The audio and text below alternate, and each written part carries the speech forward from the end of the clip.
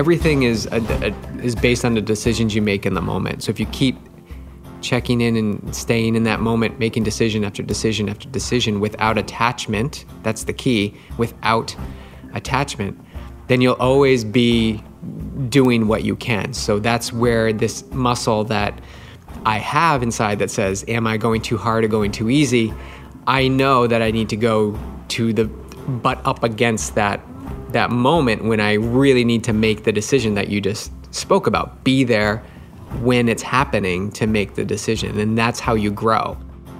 And I just saw this direct translation from my meditation practice to that race on Sunday. And so watch how the mind too will want to grab on to your meditation and begin to control it and say, oh, I need to mix it up. And because that's just a red flag that the mind's in control and you're not.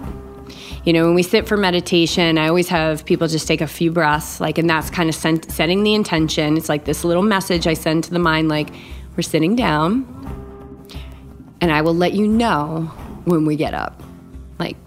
And not a moment sooner will that happen. I'm in charge. You are not. You are the student. I am the master.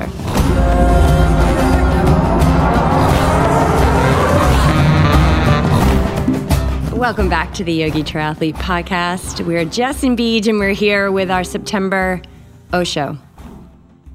Is it our September Osho? It is our September Osho.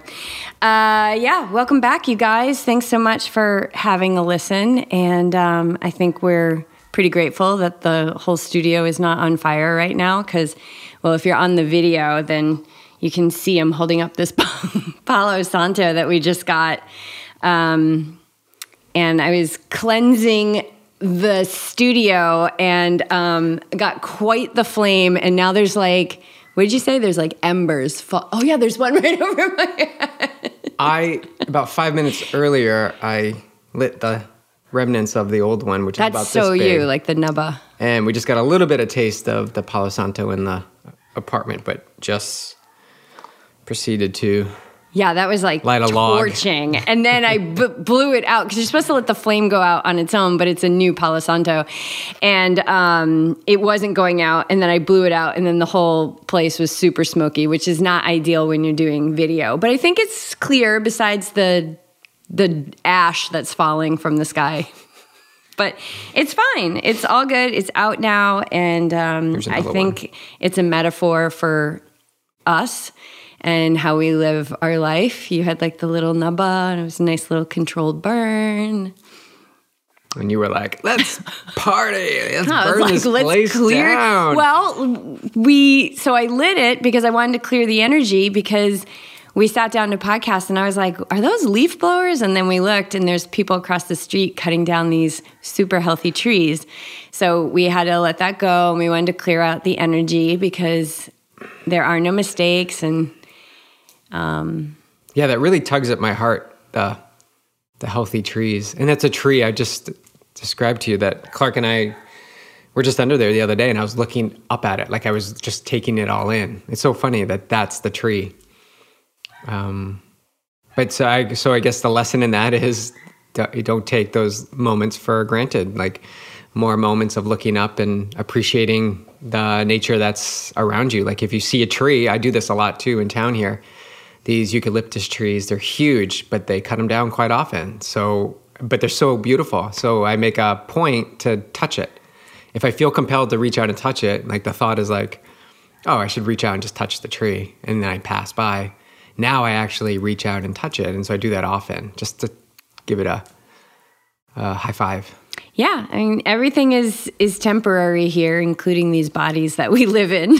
Not to go too deep 3 minutes into the podcast. But and the first. It really is because I do that same thing. I walk by that tree and take Clark out there early in the morning, and that's one of our little spots that we stop. And I look up at that tree, and I notice the leaves, and so on paper, I would say don't cut those down. They're super healthy, but they're down now. And I think we feel the pain. But over time, I've let go of that fight. Remember our neighbor in Newport yes. wanted to extend the driveway. The driveway. The pavement. So we could park more cars. And there was this gorgeous Japanese maple, like mature, beautiful Japanese maple. And it was like a 3-day murder. It was like first the limbs came off, and then it was just like standing there, it was so painful. And I was 100% attached. I was like in tears one day because I was like, could feel the violence of it. And, but I think that was a potent lesson in letting go. And so it continues. Right? This life is a passing show. So speaking of the show, here we are, Osho, September, where we answer your questions. We get some questions this month. Thank you so much for sending them along. And then we'll, just roll with topics as they come, because we're just always coming up against, not up against, but coming up to face really great questions from our athletes, and also topics that you and I go deep on as we watch the athletes that we work with navigate through those things. So we'll see what comes up in this episode. What we work through in our experiences. You raced on Sunday, and I had a swim this morning that was challenging, and Saturday too, a workout. So in our experiences, we're living it. You always stress that, like we're actually putting ourselves in these experiences to learn from them, as well as take in what our athletes are. There's no way I could speak, I think, with the authenticity and the passion and the confidence in which I speak if I was not walking the talk. This is a journey of ups and downs. And what I've discovered is that I'm in charge of how up and how down I go. And it's really about interrupting patterns that show me when I get pulled up too high, when it shows me when I get pulled down too low, interrupting those patterns and coming more towards that center line where I can really experience life as it is, which is just this rich itinerary, and really experience that those trees getting cut down across the street, like that brought up pain for me. So that's like, oh my gosh, thank you. Like that experience showed me that allowed some pain to rise up, and then, but good thing I burned that Palo Santo and get all cleared out. Yeah. Which is wood, which probably came from a tree, I'm assuming. Yeah. Probably. So full circle. Right. So yeah, where am I doing that? I just burning wood. It's a perfectly imperfect journey. Well, and I think the gold in it, or the takeaway, is like to feel that pain, feel the emotion, but then not attach to it, and just, feel it in the moment and then move forward. And I think that's something, I work on a lot. We just talked to Bob about it too. Like being able to feel the emotions, but then move forward in your time, what your relationship is to that experience. I would say, I feel like it's just been the last 3 or 4 years that I've really began to embody and fully understand how to work with emotion. I think when I first started on this path, it was like, oh, you can't be negative. You can't feel sad. You can't be angry. You can't be jealous. You can't be all of these things. And so then, and this was like a warning that we got in yoga teacher training too. Like, you're going to leave and you're going to have pressure. Like, you need to be a spiritual guide now that you're a yoga teacher, and that's crap. Like, be yourself. It takes no effort to be you. And that took a lot of undoing, because I was like, whoa, there's a lot of effort to be me. And now I understand that the feeling is true. And so you got to sit with that feeling, and sometimes it lingers for days. But the thoughts about the feeling, we talked about this with Dr. Dia Grant, the thoughts about those feelings, I've found are 100% untrue. So I could also say they're rarely true. And that they're just stories. They're just stories. But if we let it come up, we feel it. And I think there's the non-attachment, because we're not engaging in the commentary about them. And also, it's not about not having commentary about them, right? So feel, like we were never taught to feel, not at all. When we were babies, we got a thing stuck in our mouth that, we said to calm the baby, but really it's just more convenient for society for a baby not to be crying. Like, we are not taught how to feel. We're not, as a society. And so what those things do is they teach us how to push our emotions down. So if you're walking this path and you start to open, know that there could be an eruption of a lot of things coming up, but it's just stuff on the move. Emotion is just energy in motion. Yeah. Yeah. Everything's energy. Those feelings, because I just had this thought about stories. Like, you have the feeling, you attach it to a story, and then you can label it, and now it's categorized. And then you repeat that process over and over and over again, so that you're never actually feeling, you're skipping to the categorization of it. And then you don't really have to think about it.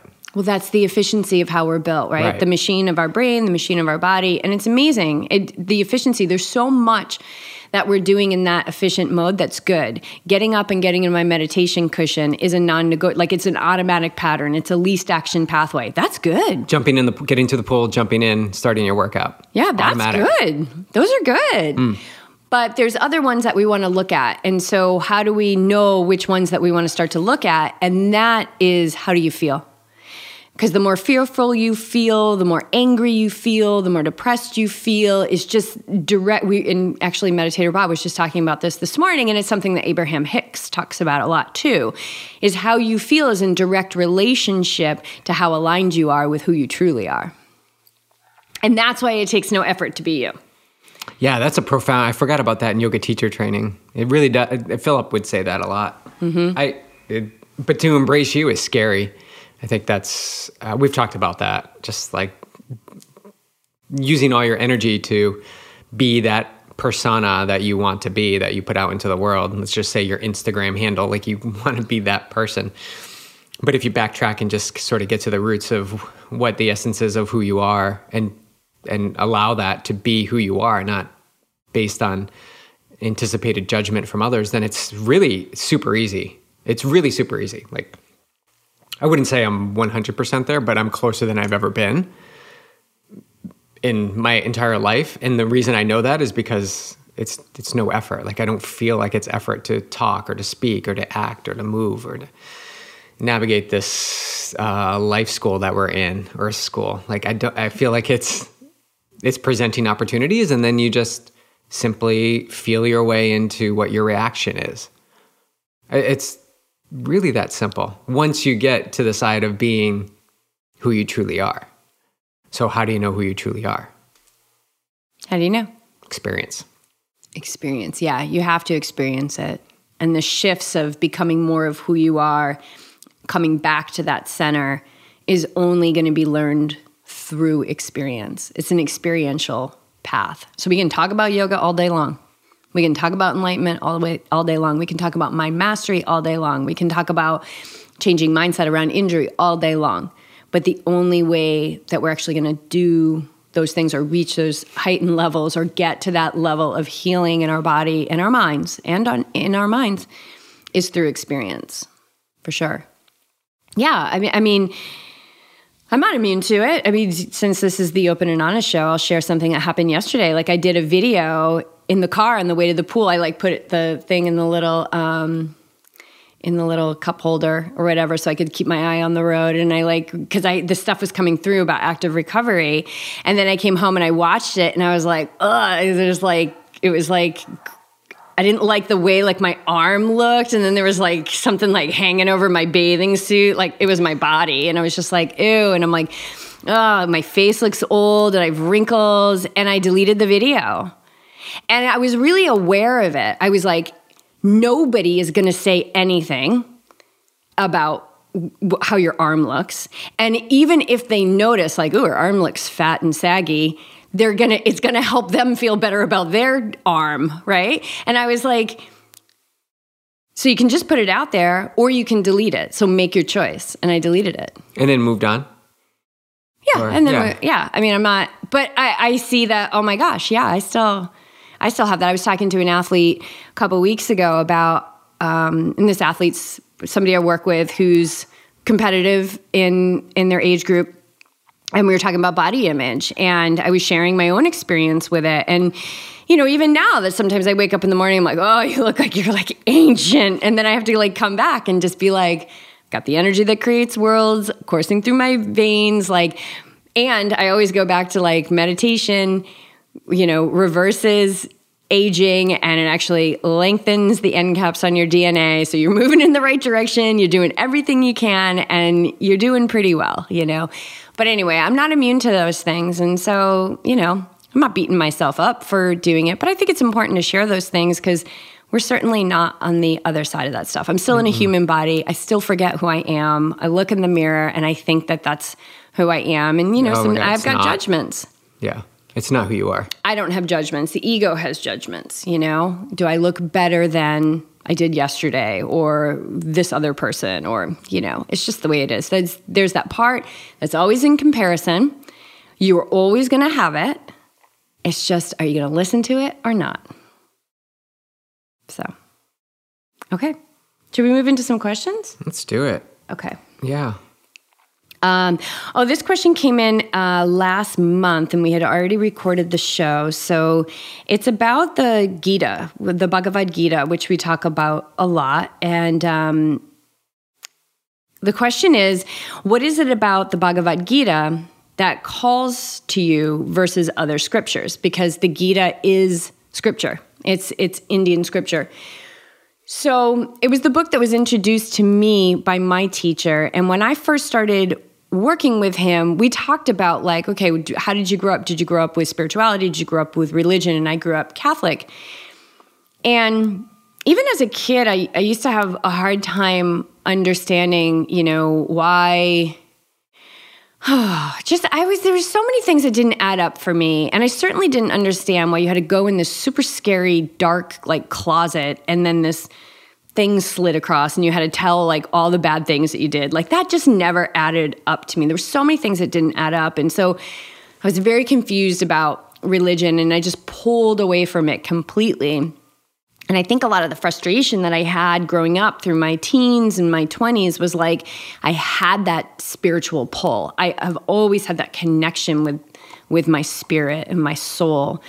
And it was I didn't know where to go because I thought, well, you could either be Protestant or you could be Jewish or you could be Catholic. I just didn't know. There was all these other things. And so I think moving to Boulder really opened me up to understanding, Buddhism and Hinduism and of course, traveling to India and working with Tibetan refugees who were Tibetan Buddhists and learning so much about that. And really, it was resonating with me. The teachings of India and Tibet, these girls and men that I worked with, were really speaking to me. So when Meditator Bob and I first started working together, we had that conversation and he introduced me to the Gita.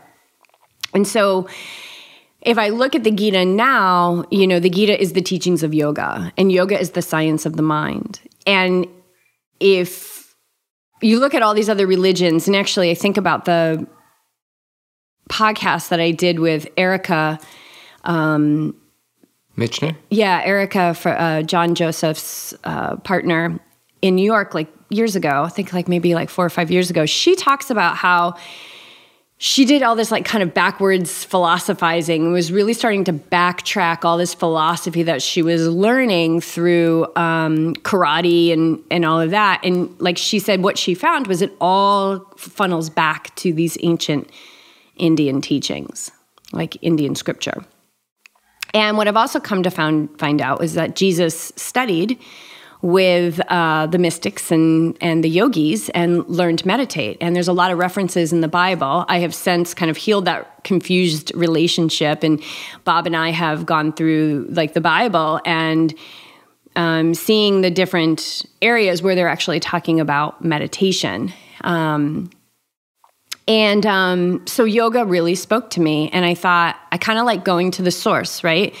If I want B12, I'm gonna, leave a little bit of dirt on my food. I'm not gonna eat the animal that's got the B12 from eating the plants. I'm gonna eat the plant. So I kind of like going to the direct source. And when I had that conversation with Erica, that confirmed it. It was I like to just go to the source because a lot has stemmed from, if not all, and I could be misspeaking, I don't know, from ancient Indian philosophy, which is thousands and thousands and thousands of years old. So the Gita teaches the path of yoga, and yoga is the science of the mind, and that's what resonates with me.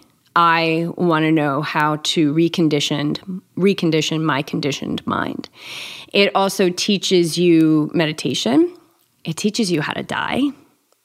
It teaches you devotion. It teaches you detachment. And these are all qualities that I know are very necessary in my transformation as I continue to raise my consciousness. So as an athlete, too, the Gita takes place on a battlefield, and it's the battle of the mind, and it's the one that we all must wage in order to know who we truly are. And I think as an athlete, I really resonate with Arjuna and being a warrior and sometimes not wanting to fight, and sometimes feeling cowardly. And so it's just really resonated with me. Now, that's not to say that I haven't read a lot of the Bible. I've also read the Upanishads, which is other scripture. And then Bob has taught me a lot about the Vedas, which are like the earliest recordings of experience with streams of consciousness. And then also the Quran, like he's studied all of this stuff. And so he knows the Quran very well. And as he has taught me about these other scriptures, it all comes back to these teachings of the Gita. So that's kind of that's really how I got drawn to it. And I kind of think like if you find a thing that really speaks to you, like stick there. But there's other books too and that's actually another question that we have. Yeah, what other books would you recommend? So or what's on our hit list? Like what? Well, why don't you start since I just took up a chunk of moments? Well, yeah. I personally like The Untethered Soul, Michael Singer. In yoga teacher training with Live, Love, Teach, it's kind of the first book that they only asked us to read the first chapter. And that's what I give to our athletes is just read that first chapter. Start with the first chapter and read it over and over and over again. But it's a really, to me, it just connects. Like I read it over and over. I just open chapters and read random things. It just connects with me because it talks a lot about you or not the thoughts. Again, a meditation, separate thoughts and awareness of those thoughts. And it's really simple. It tells basic stories that I feel like I can really grasp well and then share my version of the story with others when they ask. Like I feel like I can pull a teaching from it. So that's one book. And everything that Michael Singer is talking about is the essence of the Gita. It's all connected. It's all It's all very simple. Right. You're not the mind, and you're not the thoughts, and you're not the body. Well, the other one, the Surrender Experiment from Michael Singer is so amazing. Another huge teaching from the Gita. Power of Now, Eckhart Tolle. Really like that. I mean, you can just open that and I remember doing my long runs in Newport. We had that book on audio file, and I would just put it on my iPod, the little iPod, whatever the Shuffle, I think it was called. And I just remember listening to it over and over again on my long runs. Remember the ones that we had that were like egg-shaped? Yeah. And those were Nike. They were Nike. Yeah. And I remember people at the gym were like, you have music on that? I'm like, yeah, MP3s. Yeah, I know. And then we'd like blast in all this punk music. And well, it probably wasn't punk music. No, it was like Blink-182. It was like snowboarding music. Yeah. And then, that probably wasn't very safe. We're like blasting music and snowboarding in the trees. So those are some books. Oh, The Alchemist. I guess it's my favorite books because you've listened to these. I know you have. But for me, these things tell stories. I don't venture too far out. Like, I just like to read stuff over and over again. The same thing with my training. Same loops over and over, same similar workouts over and over again, and get really good at it. Desensitize the mind. The mind wants more like entertainment, and we already have a lot of entertainment going on. So for me, I'm talking my personal experience, I like to hone in on a few things and just get really soak those up. That's my experience. Yeah, I think that's great. A great thing for people to take away. I'm looking at the Yoga Sutras of Patanjali. I have the version that was translated by Swami Satchidananda, which is one of my teacher's teachers. And, another big tie-in to the Gita, right? Like that's that teaches yoga, and the Gita teaches yoga. And I love the sutras because they tell such basic stories. There's so many little like tales and stories in there to help you understand just these qualities of life and the highs and the lows and the contrast that we experience here. And again, it's all the limbs of yoga and the sutras. I can't remember how many there are. I'm sure there's many yogis that could name that right off the bat. Can't remember how many, but I think there's 4 books within the sutras. And they're really kind of the guidelines and the teachings of how to raise your consciousness. So, and I like that. Like, I want to raise my consciousness. If I raise my consciousness, my cells are going to change. My body's going to be healthier. My muscles are going to be healthier. I'm less prone to injury. Like, I like that stuff. So, there's training the mind, right? The science of the mind. So as an athlete, why would I not want to dive into the science of the mind? And I'm not talking about what science has discovered about the mind. I'm talking about the science of the mind, like reconditioning the conditioned mind. Not so much about what's happening in the brain, because the brain's going to follow how we recondition our mind. The brain is the organ that captures our consciousness, and our consciousness holds our whole history.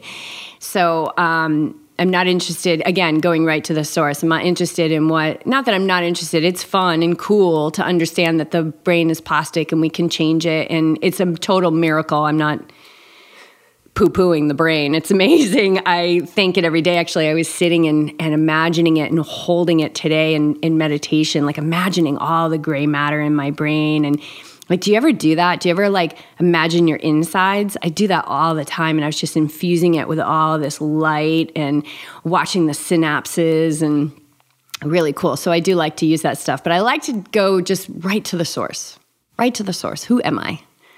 Let me go there, and then I can, on my way, I can get rid of all those layers that are keeping me from, all that stuff.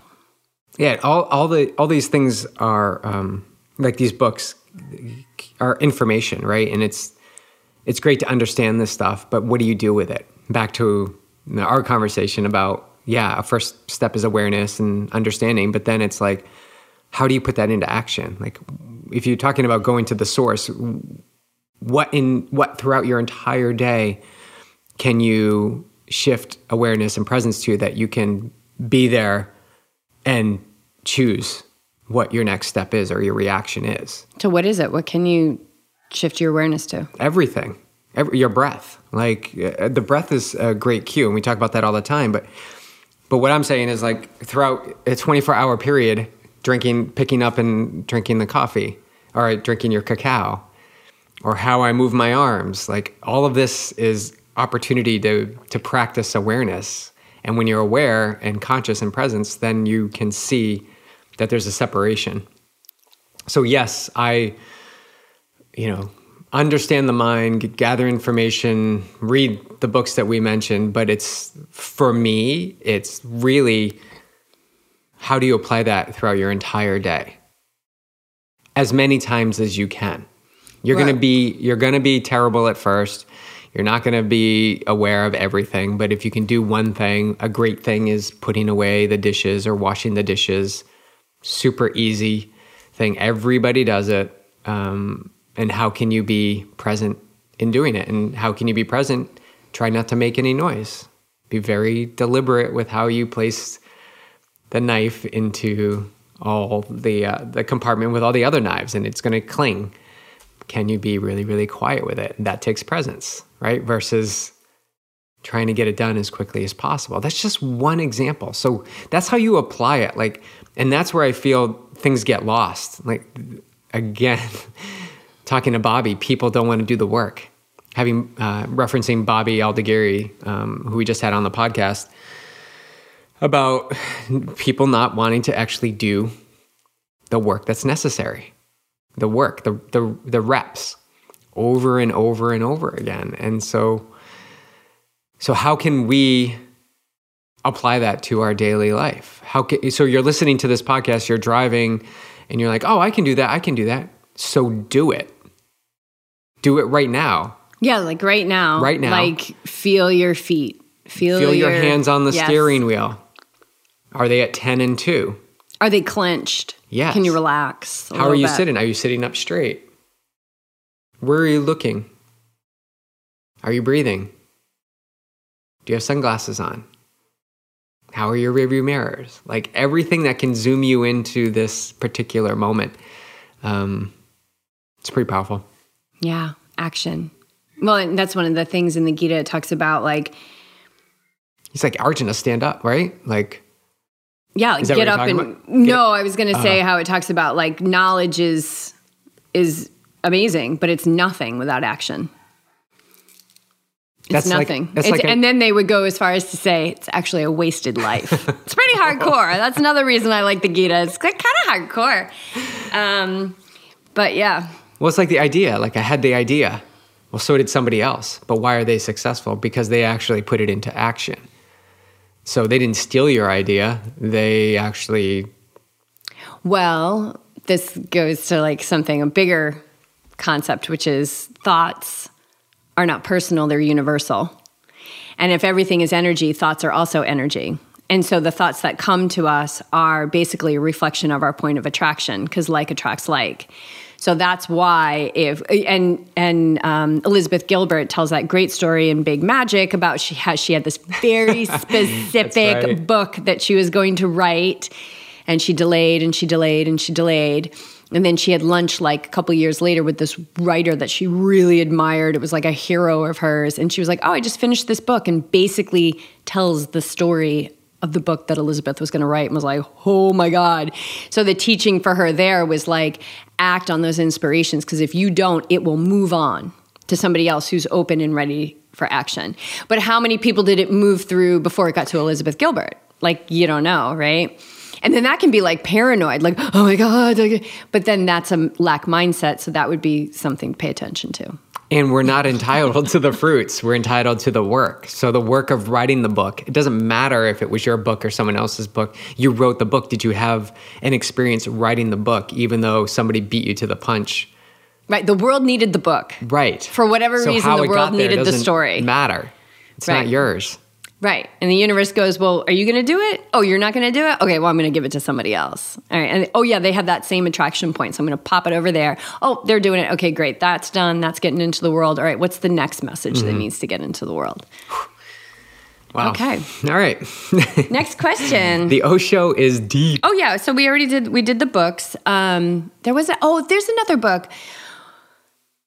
Especially if somebody is working with like ending their lack around finances. And I think this is such a big one. Finances is such a big one that our meditation teacher has really helped us with understanding spiritual accounting and paying yourself first and all of that good stuff. And but understand too that if there's fear of money, which is a lack mindset, you don't just have it in money. Like it's everywhere. Like you can't just say, oh, I have this mindset in lack around money. It's like, no, take a good look. It's everywhere. So there's a lot of different things in this complete work, but it's Florence Scovel Shinn, and it's 4 books in one book. And the first one is The Game of Life and How to Play It, which I love.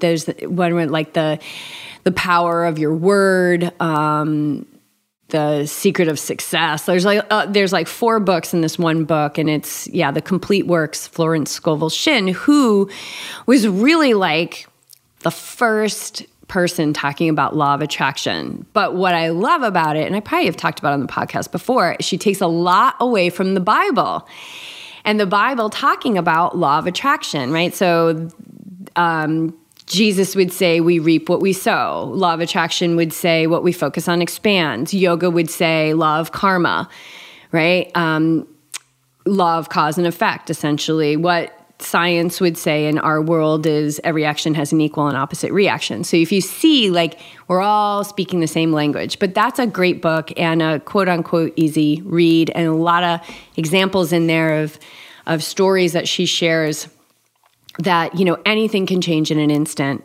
And that is a really amazing mindset to adopt, that anything can change in an instant. That if you have a bill due in 2 days, you got plenty of time to get the money to pay for it. Whereas we go, 2 days. But 2 days, That's so much time. Or injury. My injury in January and February, like I knew it was going to change in one instant. So if I didn't keep momentum and strength going, doing what I could do, when that moment happened, I would be further behind. But instead, I was right where I needed to be. And when that instant happened, because I knew it was going to change, it changed. And then I could flow right into rhythm. But the reason why it changed in an instant is because you believed it would change in an instant. And I had no that's proof what of happened with my last injury as well. It was like, this came in an instant and it's going to leave in an instant. Of course, it had been building, but you don't notice. All you notice is when you're like, what was that? I never felt that before. But yeah, anything can change in an instant. So, okay. Here's a question that you had from one of your athletes, not necessarily for the show, but something you wanted to bring to the show was, when to push and when to hold back. And I know we've talked about this before, but I want to know how you answered that. Yeah, it's a theme. It's a theme that comes up quite often. When you coach, the way that we coach, I think it comes up more often because we do a lot on feel. It doesn't mean we don't bring in the numbers, the watts, the heart rate, the pace, whatever. Those are all points of data, just different points of data. Well, so is feel. And feel is, to me, the true reliable piece of information that you'll always have. You always can tap into. We don't need an outside piece of technology to tell you how hard you're going. You can actually just feel it. And I think that bumps up against people's or athletes' relationship with themselves, relationship with their feeling, with who they are. We got a full belly reveal As Clark over is here. like totally chilling, ma'am. Yeah. He is aligned with his center. Oh my God, he is pure joy. This guy over here. But that feel, like the feel, and when you don't know how you feel, then yeah, I understand there's confusion into how do you know when to push and when not to push. So let's start building experiences that you can begin to explore where that fine line lies between pushing and holding back. And you're going to be great at it sometimes, and you're going to be terrible at it sometimes, and you're going to be spot on sometimes. But it's this flow of celebrating your unique gifts and managing how you feel, not how somebody else feels, not how you feel, not how I feel, or Clark feels. How do you feel in that moment? So what we do and what I did is gave this athlete a pretty challenging workout. I served up a challenging workout. Here you go. Hey, I have an idea. Let's put you into an experience where you're going to get to that point where you're like, do I push or not push? Oh, this is so cool. I didn't know this. Okay. Yeah. So, because I just heard the remarks from the workout. You just read those to me. Yeah. So I just got feedback this morning from the workout that it was, thank you, big caps. Thank you for this experience. So first, the athlete needs to be open and willing to explore this area. Let's step back. That's step one. And then trust that whatever is prescribed in the workout is just a framework, right? Whether you are successful or how you deem unsuccessful at the workout really doesn't matter. It's, did you go in and go in with an open mind and have an experience? Did you just have an experience with it? Did you see yourself wanting to hit all 12 repeats at the same pace? Did you see yourself wanting to stop at 8? Did you see yourself stopping at 12 and saying, I could go more? And be there, experiencing all of that, feel it all. So how do you feel it? Well, you stop, you take a breath. Do the interval, don't look at your watch, stop it, take a breath. How did that feel? Oh, it felt kind of good. Okay, so we got another one in about a minute here. Okay. Go right into the next interval. And then just keep repeating, checking in with yourself, constantly reinforcing.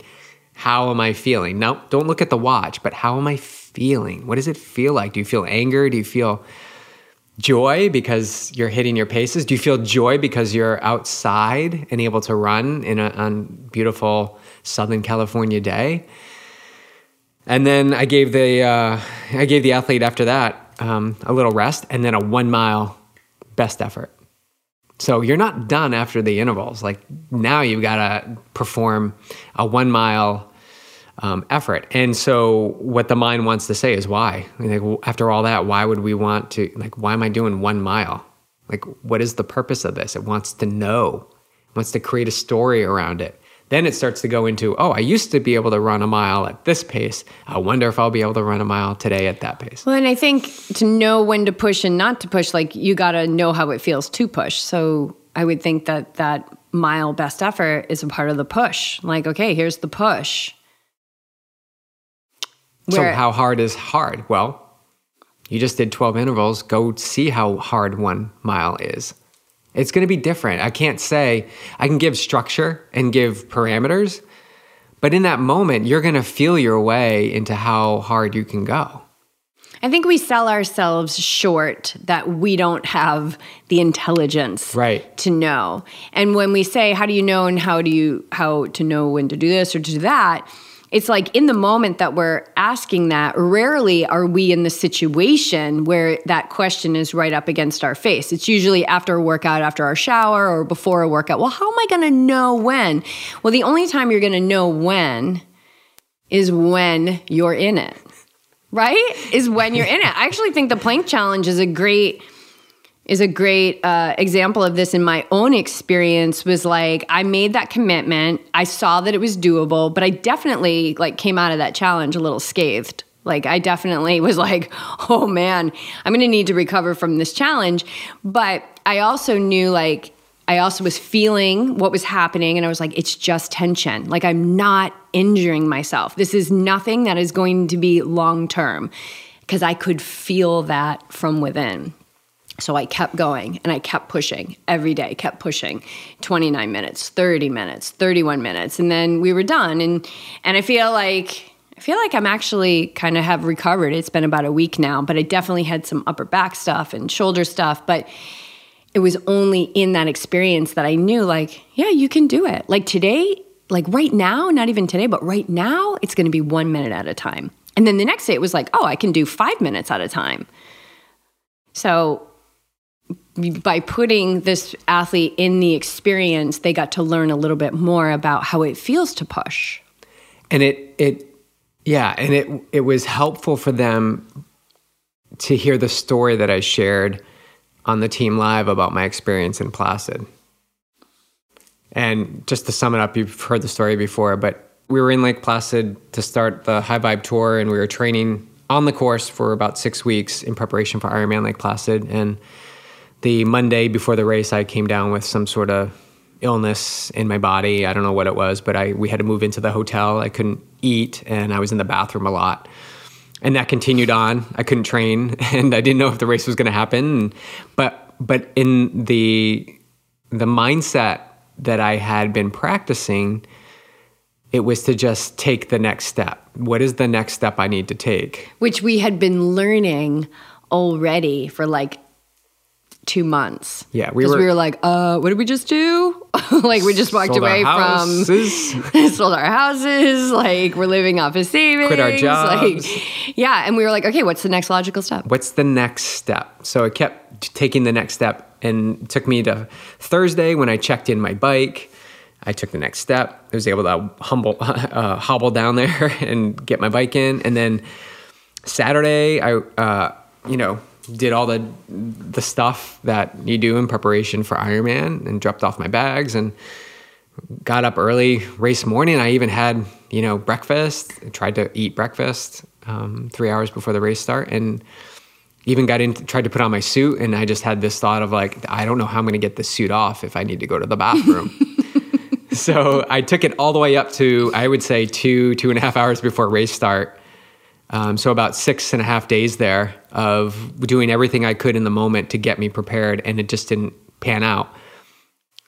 Come to find out, I think it was like 24 hours later after the race, or 48 hours after the race, I was fine. Like thing had passed, and I was ready to train again. And there were a couple from the clinic that you were going to get IVs. Yeah. You were losing weight. You were so dehydrated. Yeah. So again, doing everything you could. You were like riding your bike to the like the emergency clinic to get IVs because you didn't want to lose the parking space.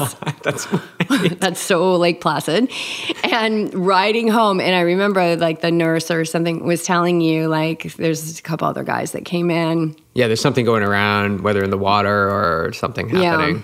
Yeah. In any case, what that did is it built belief. It provided an experience for me to soak it all up, to be there to make choices, and to build that muscle memory inside of me that says there's really nothing that can hold me down.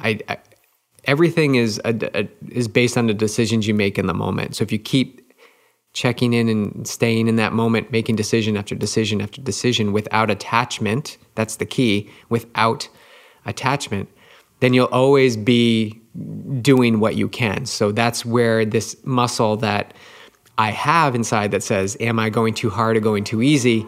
I know that I need to go to the butt up against that moment when I really need to make the decision that you just spoke about. Be there when it's happening to make the decision. And that's how you grow. And you don't attach to the outcome. Obviously, like if I attach to, oh man, I didn't get the race, it sucks, it's terrible. But instead, what did this whole experience provide me? It said it was a temperature gauge into how well I can navigate challenging circumstances. And that's just one instance. I mean, that can translate to challenging swim sets or, navigating race day when, somebody cuts you off or is drafting. Like all of this is relatable. It's all the same thing. It's how we react. It's being active participant in the decision-making process when it's happening. And so obviously I'm assuming there was emotion. I actually can't remember, but I do actually remember you being like watching this all go down and being like, oh, it's being pretty masterful. Like this is pretty impressive how you were navigating it. But that day, right, like everybody's out racing, but you didn't just pull up the covers and watch movies and roll around. Like you took a shower, got dressed, and went out and cheered people on, which you guys, if you're in a situation where obviously there was a loss there, you were planning on racing, there was a loss. But one of the ways that's really good as we're feeling feelings that are less than optimal is one of the ways to help process that energy to just put yourself in service of others. And so you did that day. You went out and cheered people on. Yeah, I was so glad I did. Yeah. That was the gold in that experience. Yeah. Yeah. So it's how do you know when you're pushing it out? You got to go experience it. You got to have. You don't have to have. It's great to have a coach or a mentor or somebody that can help guide you into the experiences that, yes, they keep you safe. You're going to be safe, but they are going to be challenging. They're going to ask you to step up. The same thing you do with your mindfulness clients. Like you're not just like, if you want to meditate 5 minutes, go ahead and meditate 5 minutes. No, there's things you have to provide every day to be on this warrior path. Because I don't have their answers. They have their answers. Right. So I'm just pointing them in the direction. I'm not there to tell people what to do. Although sometimes I'm like, I did tell an athlete that I work with a couple weeks ago, I was like, sit your ass down and meditate. So sometimes that comes out. But sometimes you need that. You need kind of a swift kick, Sometimes you need that. Sometimes I need that. I've had that from my teacher before. But yeah, you got to put yourself in the experience. And it makes me think of, there's an episode I did season 2, intuition versus mind stuff. And really intuition is learning from within. And so we're not another thing that we're not really well versed in is really being able to hear that voice from within because it's very subtle. So meditation attunes us to that because it comes from the quiet. And when we are in quiet, when we still our bodies, when we shut our eyes and our mouth, and we don't move for a certain amount of moments every day, every morning specifically, we create a deeper relationship with that quiet that's inside.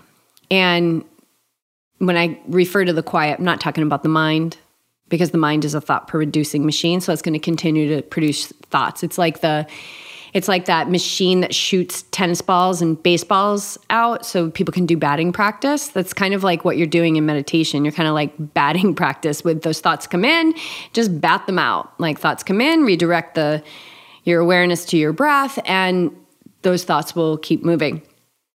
But in that episode, I give technique that you can use during intervals to begin to deepen that relationship with your intuition and hear that intuition and be able to discern that from the mind stuff during like a challenging workout. So that's in season 2. Highly recommend you listen to it.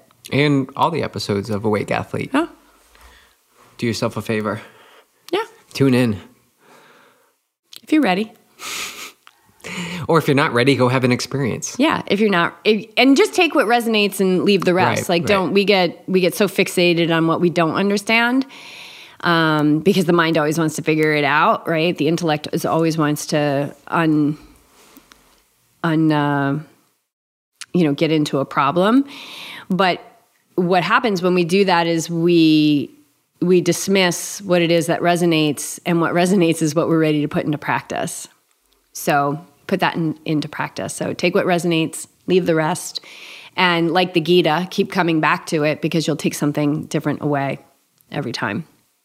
I don't think that those podcasts are not meant to be one and done. They're designed for binging and multiple times. That's why I keep them short. So, okay. I just want to talk real quick about, I think that's it for questions. But I want to talk a little bit about the translation of meditation to race performance. And you had that this weekend. Yeah. We have it on video. You were coming up Cardiac Hill. Yeah, go ahead. Go into the detail on that. I think it's an important piece. So, I was thinking yesterday about after Lake Sonoma, we had done a SmackDown with Liz. I think it's on our YouTube page. And I talked about how, like, during that race, that 50-mile race, which is really relentless, my mind was really quiet. I was like, oh my God. And so you kind of think like, oh, locked in, quiet mind forever. That wasn't and that's not the case, right? Like it's going to fluctuate. And it was interesting because the race I did on Sunday, the half marathon, there's a lot of chaos in the mind. It was just like, it's hot, this is hard, it's hot, this is hard. And it just kind of kept doing, like, you're pushing too hard, like you're going to have a heart attack, like, is your heart healthy? Like there was just all this, there's a lot of mental commentary going on. It was kind of the opposite of what I experienced when I talked about that 50-mile race I did. And the intensity was up, like I was pushing as hard as I could. And, but it just hit me. I was like, for the past decade, I've been practicing focusing on my breath. All I have to do is focus on my breath. That's it. And I think when people meditate and I give them a mantra, or you give them a mantra, and we've both experienced this, we get the athlete comes back and says, I need a new mantra. I need to change it up. Yeah, I got to change it up. And that's really the mind grabbing on to the meditation and the intellect trying to control it, saying, we got to change this up. Variety is the spice of life. Well, it is the spice of life, but that's not what meditation is about. Meditation is about making the mind one-pointed in its focus. And also through meditation, it teaches us to watch the thoughts. So in the simplicity of what I've been doing for the last decade plus of just redirecting my awareness to the breath, like that was just an amazing performance tool the other day during that race when I was having a lot of mental chaos, was like, just come back to the breath. Just come back to the breath. And this is what I do every day, reps, reps, reps, reps, reps. And I even brought in my mantra, the same mantra I've been using for the last 10 years in daily meditation, Soham. And Soham, the vibration of Soham is peace. So why wouldn't I want to be resonating with peace in the middle of mental chaos? And so, I will give people other mantras, but I eventually, and sometimes right off the bat, I'll bring them to Soham. I try and get them, to just stay with that, but sometimes I gotta give right here and there to keep them in the game. How can I keep them in the game? But really, Soham is like the only thing you ever need as a mantra. It will take you to the higher states of consciousness. And I just saw this direct translation from my meditation practice to that race on Sunday. And so watch how the mind too will want to grab on to your meditation and begin to control it and say, oh, I need to mix it up. And because that's just a red flag that the mind's in control and you're not. You know, when we sit for meditation, I always have people just take a few breaths, like, and that's kind of setting the intention. It's like this little message I send to the mind, like, we're sitting down and I will let you know when we get up. Like, and not a moment sooner will that happen. I'm in charge. You are not. You are the student. I am the master. And the simplicity, right? To bring it back to the simplicity of the teaching, the simplicity of meditation. It's not about stopping your thoughts. It's about being in control of where your focus is, putting your focus time and again on what you want, when you want it there, for how long you want it there. And that is the battle of the mind, because the mind will always want to be entertained. It will want new mantras. It will want fancy breath. That's why it wants to learn how to do a one-handed handstand and all those fancy things in yoga, because it wants to be entertained.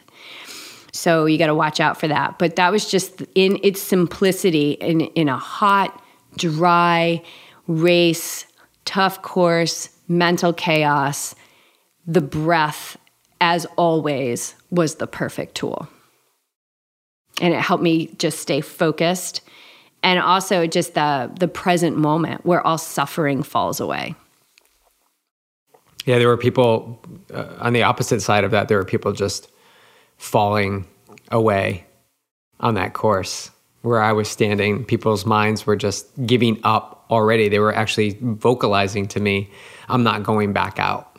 They'd already decided before they even reached the top that they were not going to go back out for their next lap.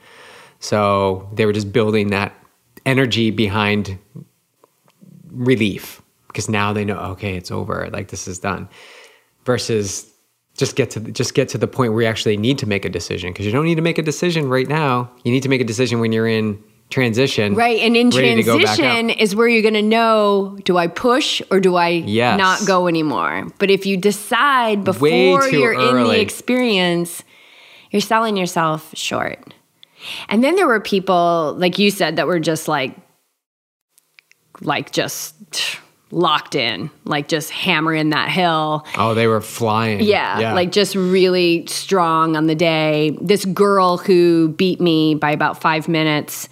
And I know those 5 minutes were at aid stations because I needed the ice. Like, I was cooling down my body, and she would skip the aid stations, and we were jockeying back and forth. And on that last lap, she passed me probably like mile, because I passed her on the downhill going back out for the second loop, and she passed me probably around mile 10. And then when I saw her again, she was between a quarter mile, a half mile ahead of me. And I was like, oh, dang, and there she goes. So then it was like, okay, don't let anybody pass you, just go, it's like run like you're being chased. And so I did. But then when we looked back at results, like, talk about people who stayed the course. Like, I think there was, remember I said there was like somebody finished the half marathon. It was like 10 hours or 9 hours or something like that. Like, just so impressive. People doing the 50K that day in like 13 hours. So impressive. 100K finishing at like 17 hours. Like, that was a tough day. It was very Javelina-ish with a much harder course. And for me, obviously a much shorter distance. But yeah, and that's the thing, is like, everybody is exactly where they need to be, getting the experience they need, right on time, always being delivered. But just watch. Through meditation, we learn to watch those thoughts. And when we can watch those thoughts, we can really tune into like, am I selling myself short here? And just really move into that authenticity, which is honesty with ourselves. Where am I at? And making those choices from the conscious state of mind. Yeah, where am I at right now? Yeah. right, in this moment. Now, what I thought was interesting about that woman who did passed you, we actually watched the video of the start of the race because I took video, and she was the last one to leave the start of the race. She was in the way back. She so was. It just shows you she was a good racer. Yeah, she was a good racer. And I chatted with her just briefly as she was coming up. She's like, "It's just the mind. It's just the mind." Mm-hmm. So she was already onto it. She was in a good spirit. She wasn't suffering at all. So yeah, she definitely, and she didn't have anything with her. I think she had a water bottle, like the ones that they handed out, the plastic ones. She was strong. And it was interesting to watch the two of us on the course because there was things that I was better at than her. I was better at downhilling than her. So I would pass her on the downhill, but she just had a stronger speed than me on the flats. Yeah. But I was watching her because we were always within, she was always within, like she was my carrot or I was hers. I was always watching when she was in front of me and watching when she would walk and watching when she would run. And when she would walk, I'd try and run further past that spot, right? Like just trying to put some strategy in it. But I think that I would have lost a lot of time if I didn't take the time to pour water over my head. I was getting really warm out there. Yeah, so you did the things you had to do. And this is where the mind may go in, an untrained mind may go in and say, did I really go as hard as I could? Could I have gone faster? What more could I have done? Well, there's things that you did that you needed to get done in order to put you in that position that you were in as it was. So yeah, you did feel confident in yourself that you did do everything you could. Yeah, I wish I was faster at some things too, like at some races, but the results of the races that I did were because I put myself in that position. Like I did what I had to do. If it meant walking aid stations, that's what I had to do. And when you can like massage that relationship and really understand, like give yourself a break. Like you did do your best.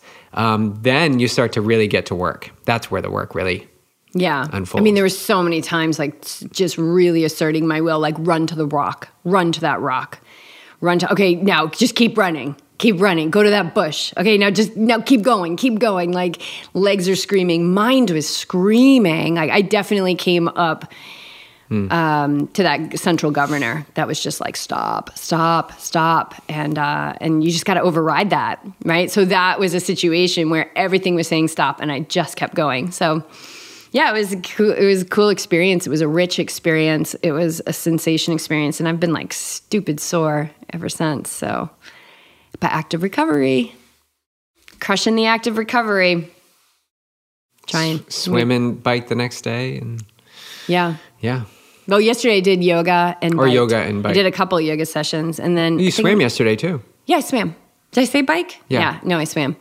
And then got back in the pool first thing this morning, and then I'm going to bike later. Even biked home from the pool and then left the bike downstairs in the foyer because it's like if I put the bike away, it'll be like, oh, the bike's already away. You know, even though it's very easy to get. So I just left it out there, so I'll get back on it later. And side note, we were at the pool this morning for 6 a.m., but I was supposed to wake up at 5, but actually woke up at 4, just as the alarm went off at 4, and I thought it was 5, but I got up 2, and turns out it was 4.